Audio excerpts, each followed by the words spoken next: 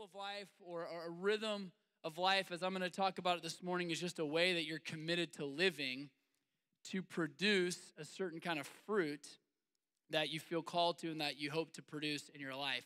So you guys have talked about these 4 invitations of Jesus. I won't go cover that. You can listen to the last sermons on that.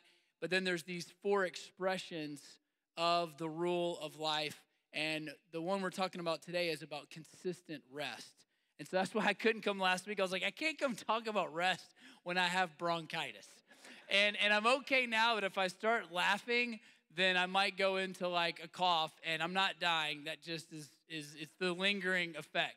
But I really care about this topic, and when we talk about consistent rest, the key word there is consistent, because any of us can get to the point, I got to this point so many times in my life where you're just like dead. You got sick, you're tired, you're exhausted, and then you can be like, oh, I need a rest. Like, I deserve a rest because I'm about to die. I've read a lot in this subject, and a lot of people get either terminally ill or they'll have a major sickness that happens in their life and they end up in the hospital or something. And the crazy thing about it is most people are almost relieved because they finally feel like they can take a break. And just even if it's terminal, even if it's life-threatening, it's like, oh, finally, I get to just exist in this bed. And so we have this, we're plagued. We have this problem of is it okay to live with the rhythm of life? Is it okay to consistently rest? And I'll ask you this question as we get started here. If I just followed you around for a day, would I notice any daily expressions of rest that you're committed to? If I followed you around for a week, just by your side, not in a creepy way, but just kind of shadowed you, at the end of that week, would I be like, oh, you can count on these things happening these times. In the morning, this is going to happen. At night, this is going to happen. There's going to be this little reprieve at midday. Would I notice any kind of weekly Sabbath, like a day that's like, oh, this day feels different. This day is other. This day is a day committed to some play and some intentional prayer, connecting with God time? Would I notice any of those things? If I followed you for a whole month, which I know is like a scary thought, would I get to the end of that month and go, man, I really want this person's rhythm of life? Or would I get to the end of that month and go, man, this was haphazard. This was exhausting. This person's on a one-way train to an early death.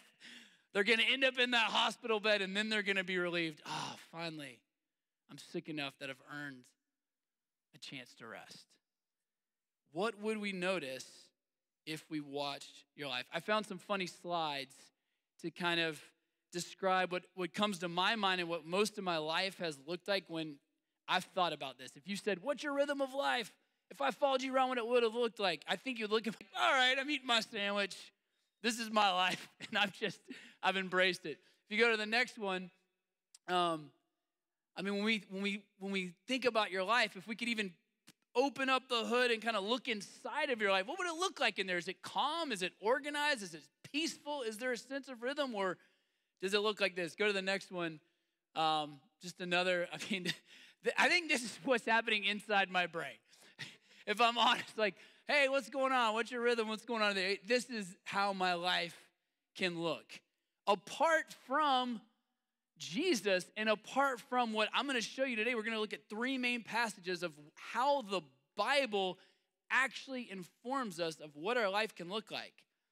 And it's really about the inner life. It's about how we experience our inner life and order our inner life, which is going to shape and form our outer life. And that's what we're talking about in this series. I've been listening to the messages. This isn't about ideas. Let's talk about some cool ideas. This is about how do we live in our lives? How are we practicing what we read about in that main scripture from Matthew 11 of saying, Jesus says, come learn from me. He's literally saying, watch how I do it as my disciple and learn a way of life. So we're not talking about ideas. We're talking about formation. We're talking about how are we forming our lives. And again, if you go back to that tool really quickly, we think we need some of these boundary markers, some of these lattices, some of these trellises to form our life in a healthy way. One of my buddies, me and Ben hosted a retreat, and one of my friends who's a salesman, he's a busy, energetic guy, he loved this tool. He called it the lattice. He said, oh man, that lattice is gold.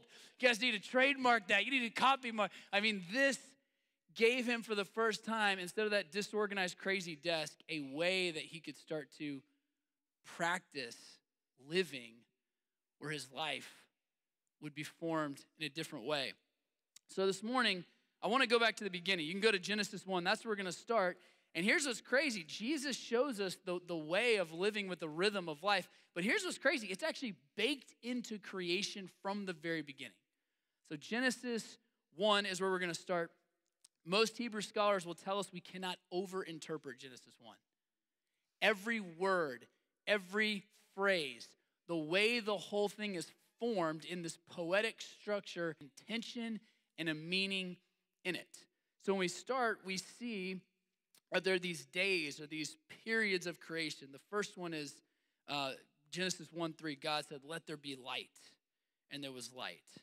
But at the end of every day, notice this, it doesn't say there was morning and there was evening the first day. It actually says, and there was evening and there was morning the first day. So God is telling time differently than us. You see this refrain over and over. The next day, the waters are created. There's the sky that's created. And at the end of that day, verse 8, there was evening, there was morning. The second day, this phrase happens again and again. It's at the end of 1:7, 1:9. At the end of every day, we see this refrain, evening and morning, the fourth day. So what does this tell us about how God views time? And maybe you've never heard this before. I remember the first time I heard this, it just blew my mind. So the way that the Jewish concept or the Hebrew mind for time would be that the day starts at sundown. So you kind of start your day with this sleep and this rest, and then it goes until the next sundown. So sundown to sundown. So when they would practice the Sabbath, it would be practicing, the Sabbath would start at sundown. So just a totally different way to view time. So it kind of puts it into perspective, this way of starting your day from a place of rest. So some writers have really thought deeply about this. One guy I know Ben and I both love is this pastor, Eugene Peterson. And so he was trying to be formed by the scripture instead of just the culture and how everybody else does it. And so as he was working this out in his own life, he said, you know what? I've learned in prep for the day, I go to sleep to get out of the way for a while. I mean, isn't this such a different way of thinking? Okay, God, I got a lot of stuff to do tomorrow. I feel called to a lot of things. So you know what I'm going to do? I'm going to go to sleep as an act of trusting you. There's all these Psalms about this. God doesn't sleep or slumber. When we stop working, God's still working.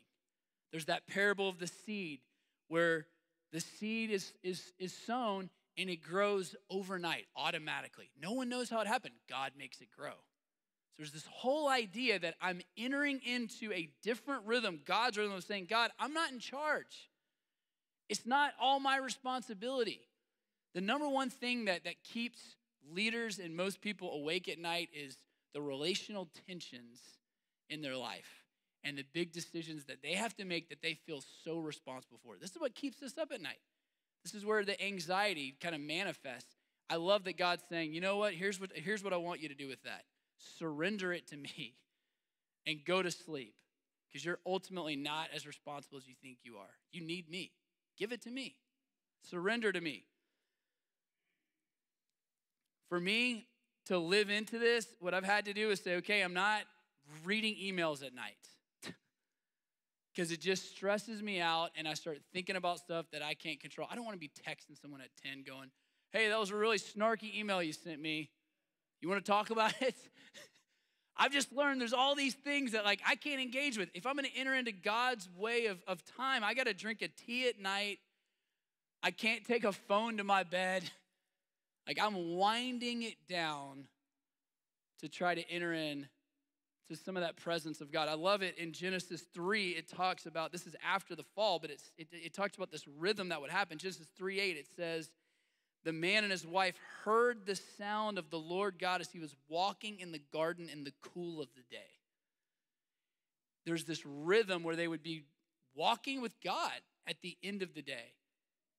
They heard the sound. Some translations say they heard the voice of the Lord as he was walking in the garden in the cool of the day. The word for cool there is ruah. It's the Spirit. It's almost like there's this invitation at the end of the day to talk to God again, to enter into his space and his time. So this has become a big rhythm. What are your daily rhythms? For me, this has become a daily rhythm. All right, I got to start shutting it down. I got to tune into God. I'm going to give him the things that are making me anxious. Sometimes I can't sleep, and I have to get up and journal. I have a password-protected document because journaling only works if you're totally honest. And if you're not going to be totally honest with God, he doesn't want to hear it. What's the point? Sometimes I can't sleep, and I just go there. I'm going, okay, God, this is what's making me anxious. This is what's stressing me out. This is what I'm trying to name that's in here. I'm trying to get it out there so I can release it and surrender it to you. I don't know what your daily rhythms are going to be, but here's what happens to me. If we start our day in the evening with rest and trust in God, we wake up the next morning, and it's almost like there's this grace there to say, all right, God, you've already been working. What are you inviting me into today? How do I handle that conversation? How do I invest my time? We start the day in this place of rest and looking for the grace of God instead of going, all right, here's my list of all the things I got to do. For me, I love just being able to go right to God first. I try not to go to the phone first and the emails first, saying, all right, God, I want to tune into you. What's going on for this day? Give me the strength and the energy and the power that I need. Starting your day in that place in the presence of God gives calm and organization and clarity to our lives. But we have to practice it to experience it. I want to show you this slide from this One Thing book. It's kind of a book, a strategic book on how to just focus on the one thing you need to do that day. But I love this structure of a day because I think we all need this in some way. This is what's coming out of Genesis. The highly productive person's daily energy plan. You start the day with meditation, prayer for spiritual energy. This is me going, God, I need you to fill me with what I can't fill myself with. Give me your word. Give me your, whether it's the scripture or worship, starting in that place going, I need the energy like Jesus talked about.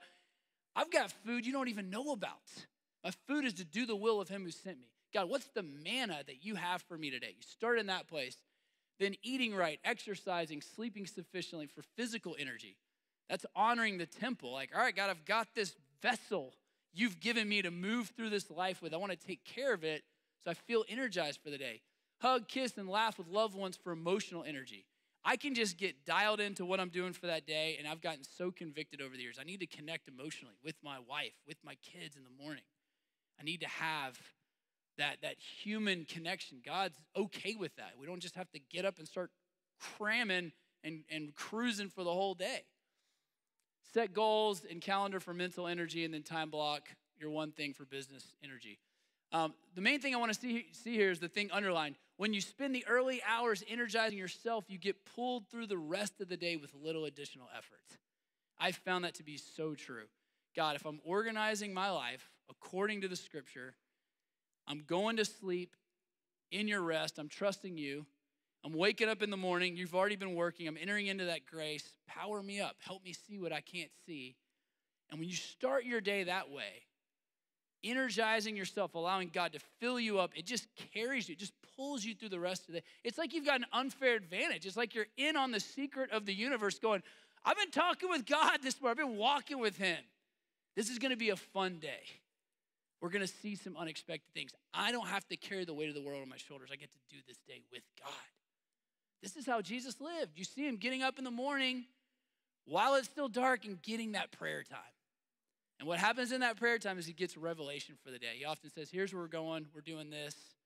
He's got insight for the rest of the day that all of us have access to if we prioritize it. Now, this is not easy to do. It's hard. I don't want to get up in the morning. I don't want to work out first thing in the morning. I don't want to do all this stuff. Every night, it's a choice to be like, oh, Lord, help me make the healthy choice so I can live a fruitful life. This is not easy. But I've looked back over my life and said, where's the most fruitful times where I've been the most godly and my body works the best? It's when I'm living in these deep rhythms. And I've got these invitations of Jesus dialed in. And so it's worth the cost. There's a cost here. The cost of not going to bed in God's grace and waking up and spending some time with him in the morning, though, is greater than the cost of doing it. The cost of not doing it is my life is disorganized. I'm mindlessly moving through the day. I'm just choosing whatever's easiest. Rest looks like just entertainment, and I'm disconnected from God. I'm disconnected from the source, and I don't feel his power and his presence working with me. So there's a cost to doing it, but there's a greater cost to not doing it. So that's the daily experience. Now the weekly experience, the weekly rhythm, is right here in Genesis 2. So we finished evening and morning in chapter 1. Then it says in Genesis 2, the heavens and the earth were completed in their vast array. By the seventh day, God had finished the work he had been doing. How beautiful is that? All the work we do feels like it's never finished. God was like, yep, it's done. It's finished. It's complete. So on the seventh day, he rested from his work. If God rests one day a week, can we give ourselves permission to do the same? If God says it's okay, can our Protestant work ethic that just drives us to never stop, can we enter into the scripture and say, okay, what would that do to me? If this is what God does, maybe I need to do this. God blessed the seventh day, made it holy, which just means it's different. It's set apart. It's a different kind of day because on it he rested from all the work of creating that he had done. We're creating God's image. We're creators. We can't help but create. We love to create. This makes us come alive. But there's something holy about saying, but then I'm going to cease from creating. And I'm going to enter into a different kind of time. And that's what this Sabbath rhythm is. Here's the interesting thing about the Sabbath. If you go through these slides, everything that's blessed in Genesis is, if you go to these next one, the animals are blessed, and it explicitly links that blessing to the ability to create life, to reproduce. Humans are blessed, and it's explicitly linked to the ability to create, reproduce life. And then, what else is blessed? The Sabbath day. This is interesting to me because the implication here is that there is a sacred ability, a divine mystery that within the Sabbath it has the ability to give life if we enter into it. To give life. Here's how Leviticus 23:11 says it. It says, let the land lie fallow. Let the land lie fallow. One day a week, let the land rest. Every 6 years, let the land rest for a whole year. And then it links it to the Sabbath, and it says when you enter into that rest, when you let the land lie fallow and you don't do anything, you're refreshed. It says so that the people might be refreshed. That's Leviticus 23:12. There is something powerful and life-giving about living into the rhythm of creation that God has baked into it. I don't know how else to explain it. And you don't have to do it, but if you go against it long enough, you will break as a human being. Because you're a human being. You're not a human doing. You are a being. And if you go against the rhythm of God's creation long enough, you break.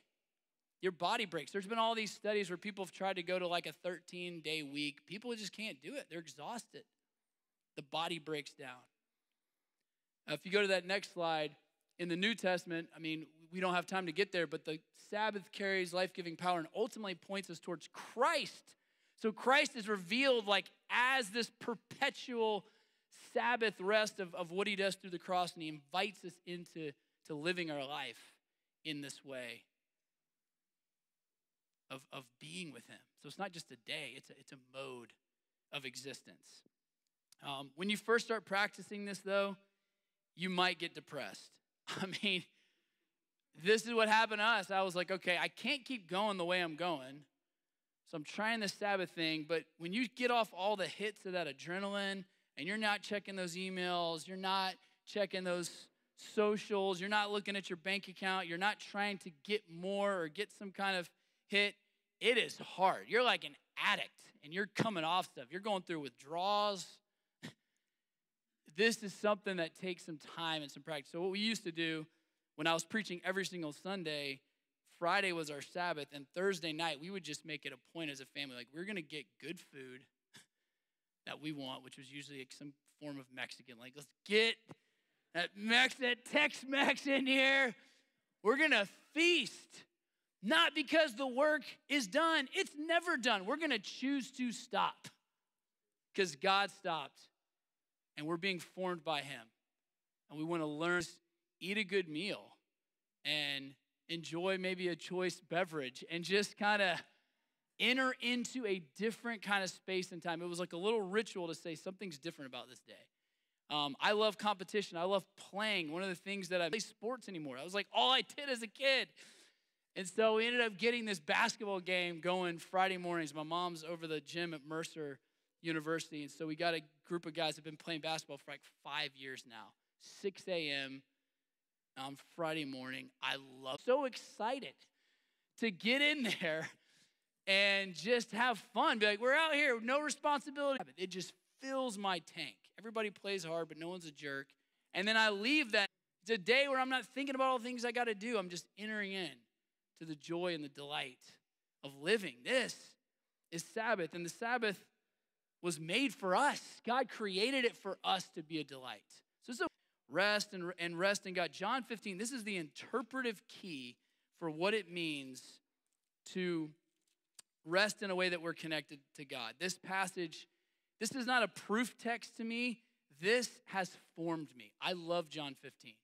It is so powerful. I think it's one of the most important teachings of Jesus because he's saying, here's how you live in this rhythm that we're talking about. Here's my way. Learn from me. This is how I do it. He's literally saying, this is what I do, guys. This is what I do with the Father.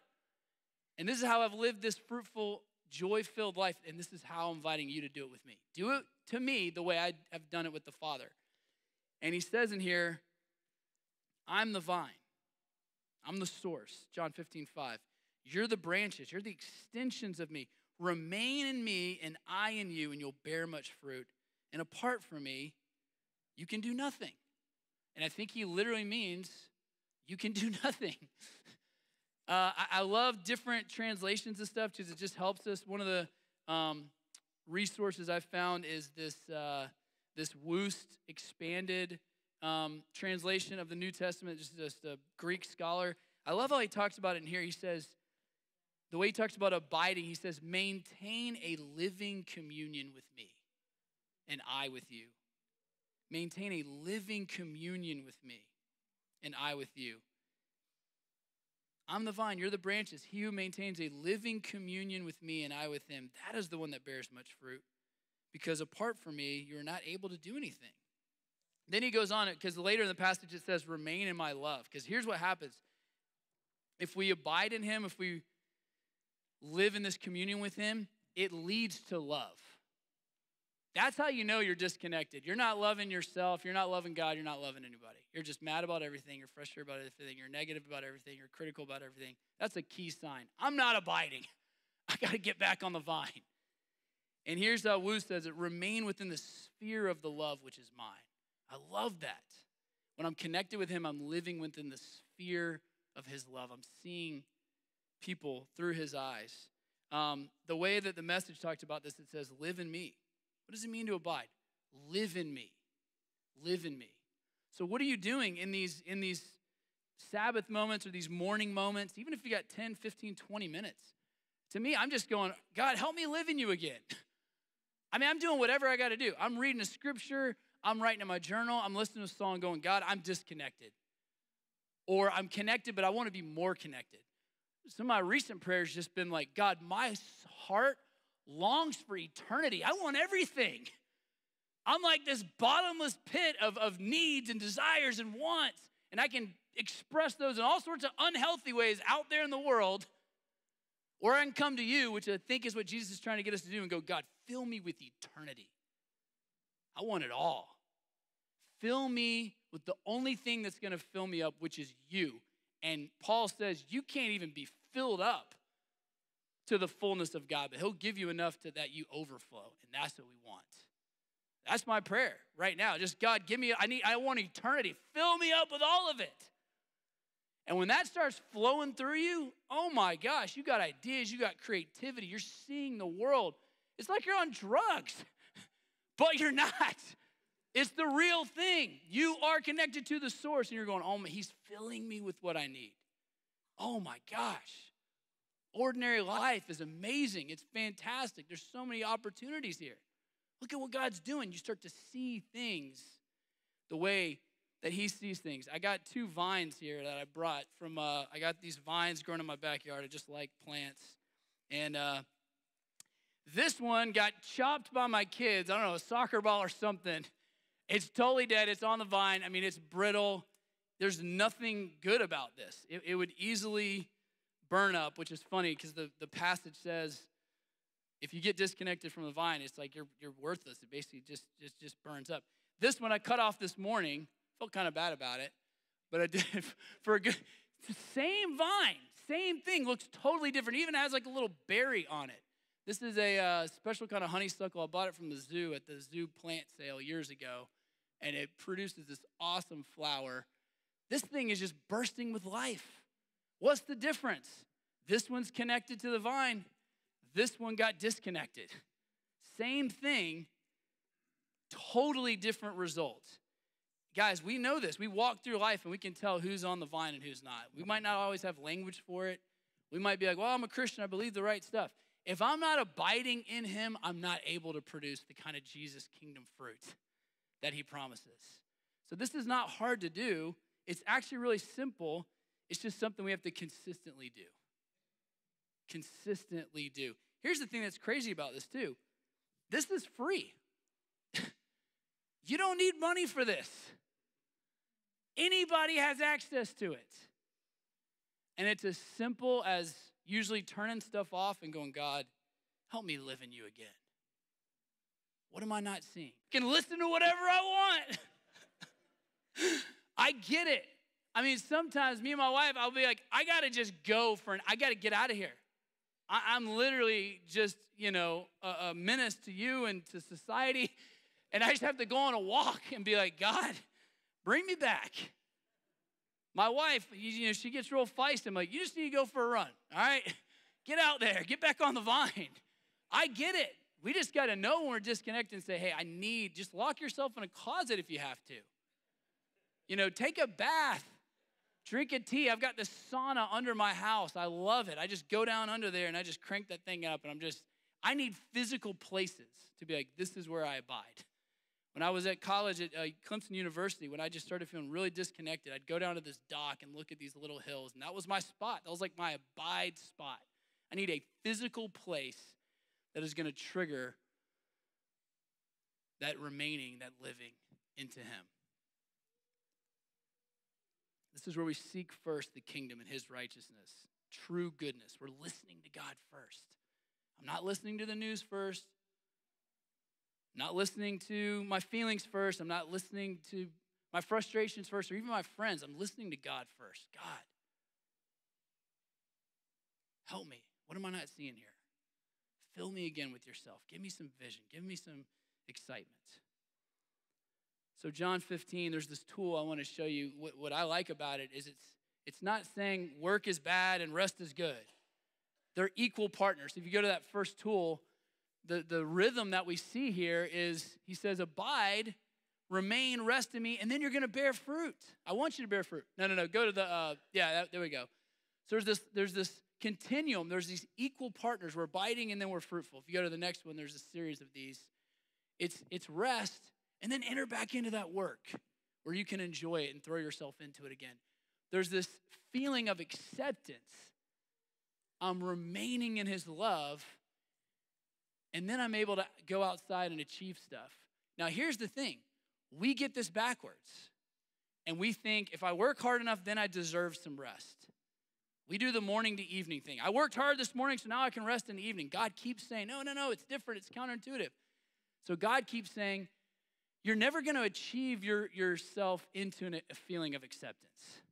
And a lot of us are out there, we're working so hard. If I just prove myself, if I just get that degree, if I get that job, if I can make this much money, if I can save this much, if I can get these accolades, if I get this recognition, if I have this many followers, if I have this much of a reach, then I'll finally feel accepted.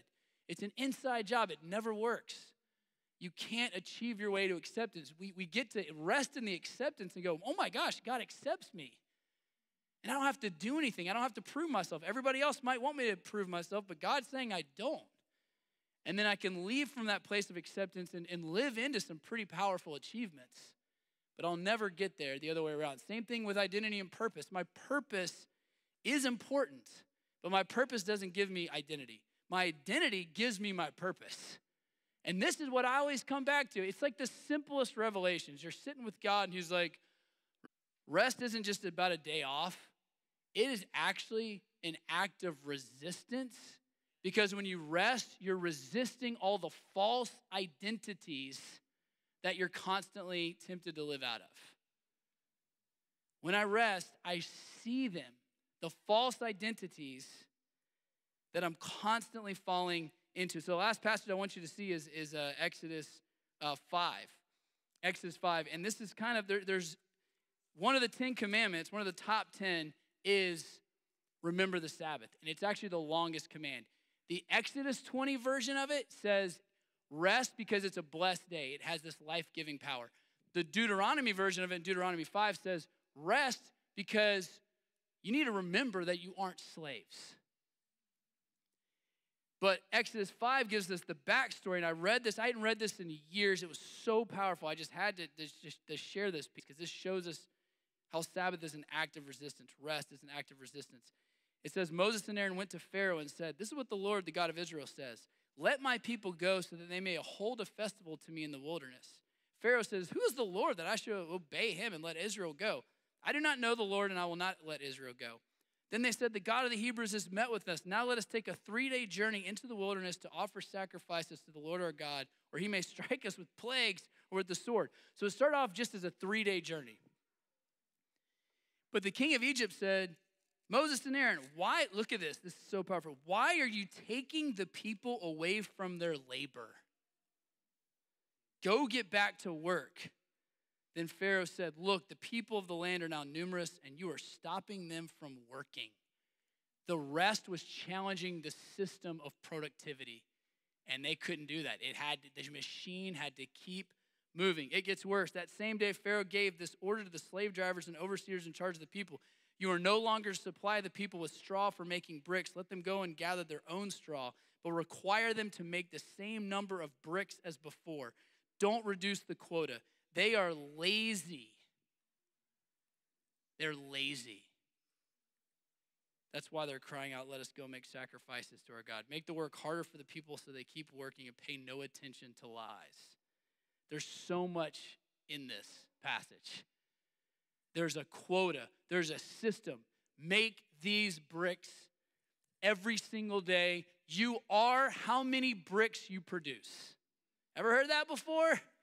Yeah, I hear that every single day. I am what I produce. What did I produce today? That's how much value I have.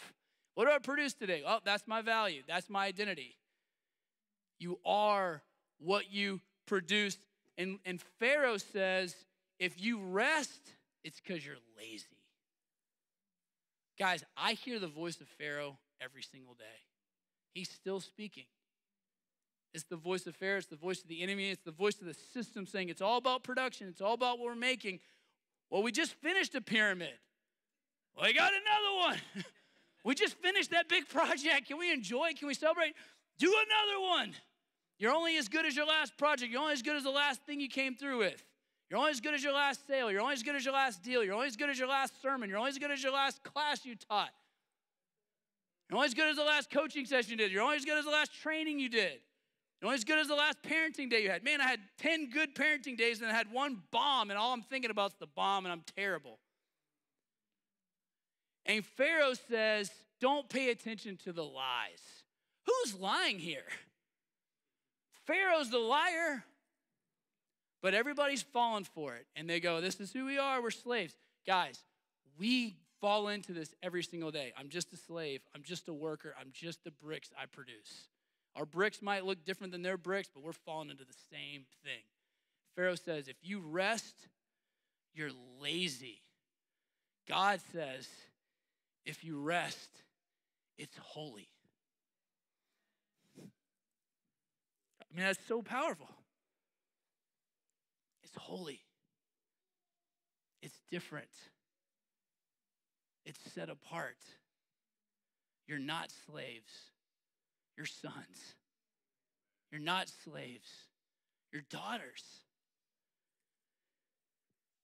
I was watching Hook with my family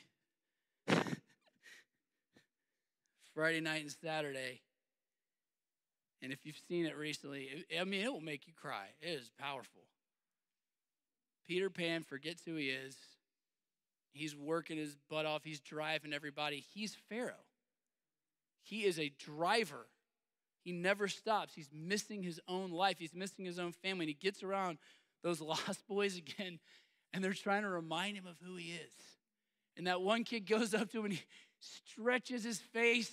They're all going, you're old, you're fat, you can't fly anymore.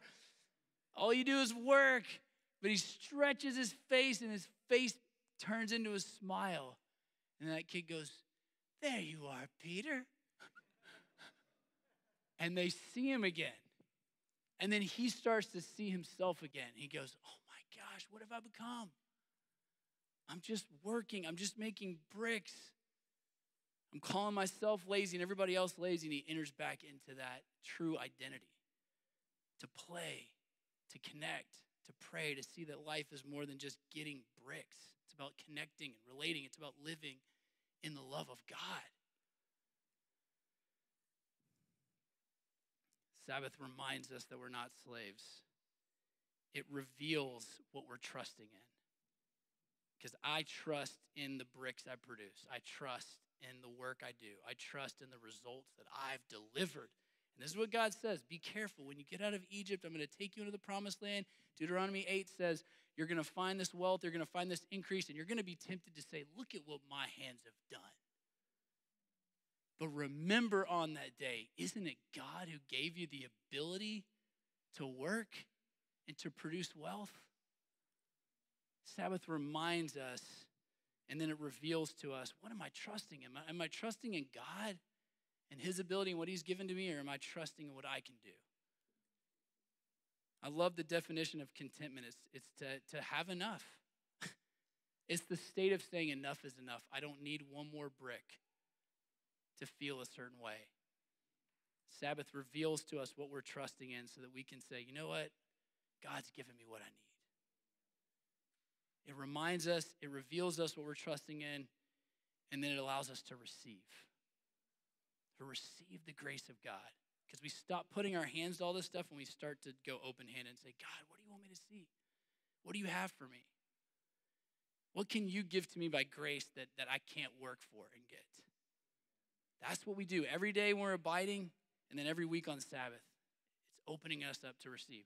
The last thing I want to show you is this cycle, and then we'll be done. This cycle. There's a virtuous cycle. When we live into God's revelation of rest and rhythm, we realize I'm loved by God. I'm loved by God.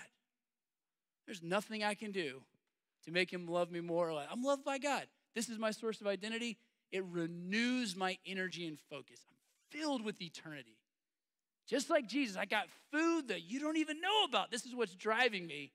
And then I can go and love others and do my work in the world. That's the virtuous cycle that we get to live into. And it's a flywheel. It keeps turning and turning, and it will produce supernatural fruit that you cannot explain. The disastrous cycle is exactly the opposite. I'm not connected to the vine, so I forget that I'm loved by God. I'm just this little broken twig. Producing becomes the source of my identity, and it's never enough. I lose my focus. I start coping in all sorts of unhealthy ways, and I cannot love others and do my work in the world. I get entitled, I get bitter, I get frustrated. It's everybody else's fault. It's not my responsibility. I sabotage my own life. So this rhythm of rest and these Sabbaths, it's about saying, you know what? I'm going to stop producing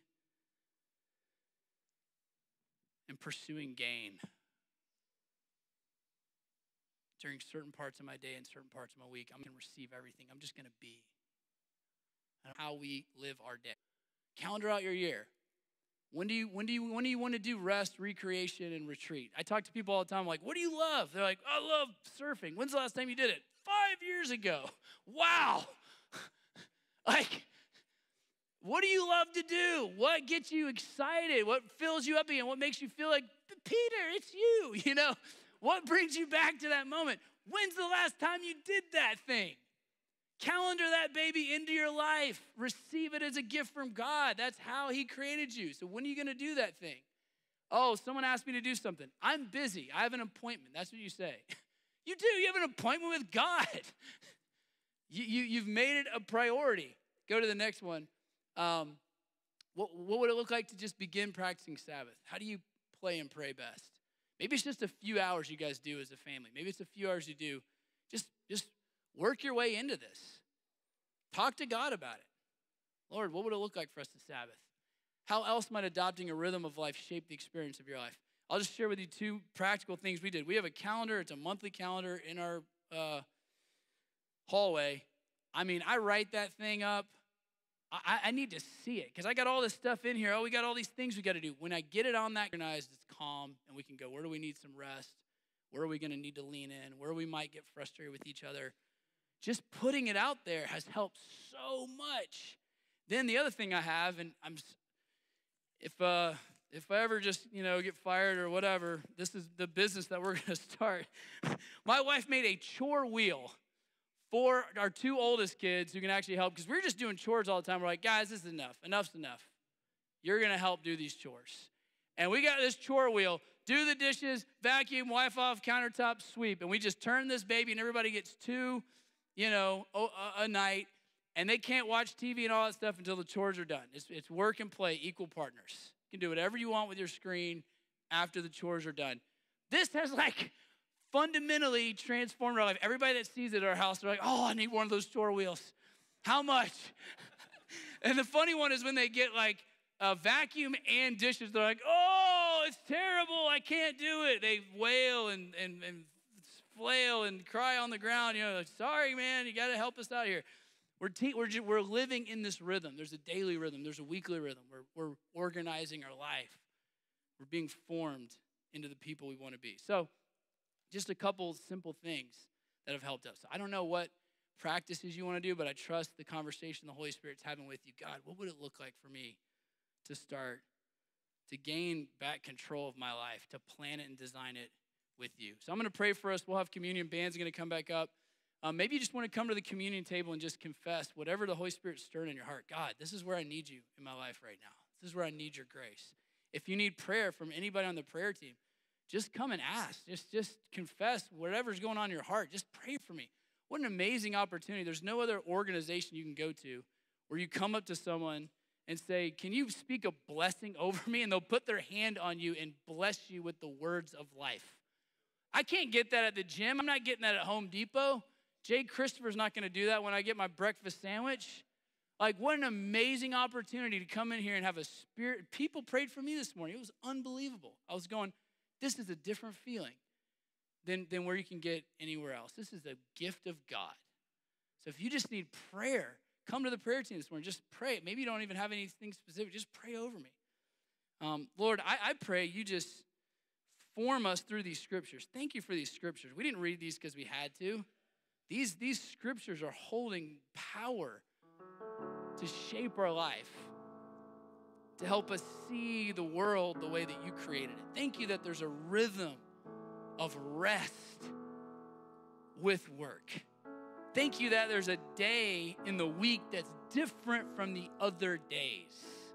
Thank you that we get to play and pray and stay kids even throughout our whole life, even into our old age. You said become childlike to enter the kingdom. Lord, show us the kingdom again. We want to seek first the kingdom and your righteousness, that true goodness. And we believe you'll give us all things as we do that. Lord, give us a revelation of where we're living our rhythm of life shaped so much more by the culture than by your way, Jesus, your design. Lord, I pray that you'd connect us. Show us how to be connected to you. We want to be in that source with you. Continually remaining in your flow of life. Lord, you showed us the way, Jesus. Teach us how to do it like you. I pray throughout the day, you would just give us prompts by your Spirit when we start to get disconnected from you. Help us through music and through prayer and through scripture and through edifying conversations. Just bring us back into that flow with you. Lord, we surrender afresh to you. Thank you for the freedom you've given us. But thank you for these rhythms you've shown us that we can obediently enter into and experience supernatural life, supernatural fruit. That's what we want. Lord, I pray you give us courage. Reveal to us all the things we're trusting in, all the metrics, all the bricks, all the quotas that we're looking to fill us. Reveal that to us. Reveal those false identities to us so we can say, that's not the way. That's not my identity. That's not really going to bring joy in my life. That's not going to produce fruit. Reveal those things to us so that we can resist those things as we rest in you. Thank you for the work that you're going to do through this body as we abide in you. We just celebrate the fact that we get to come back to you this morning to live with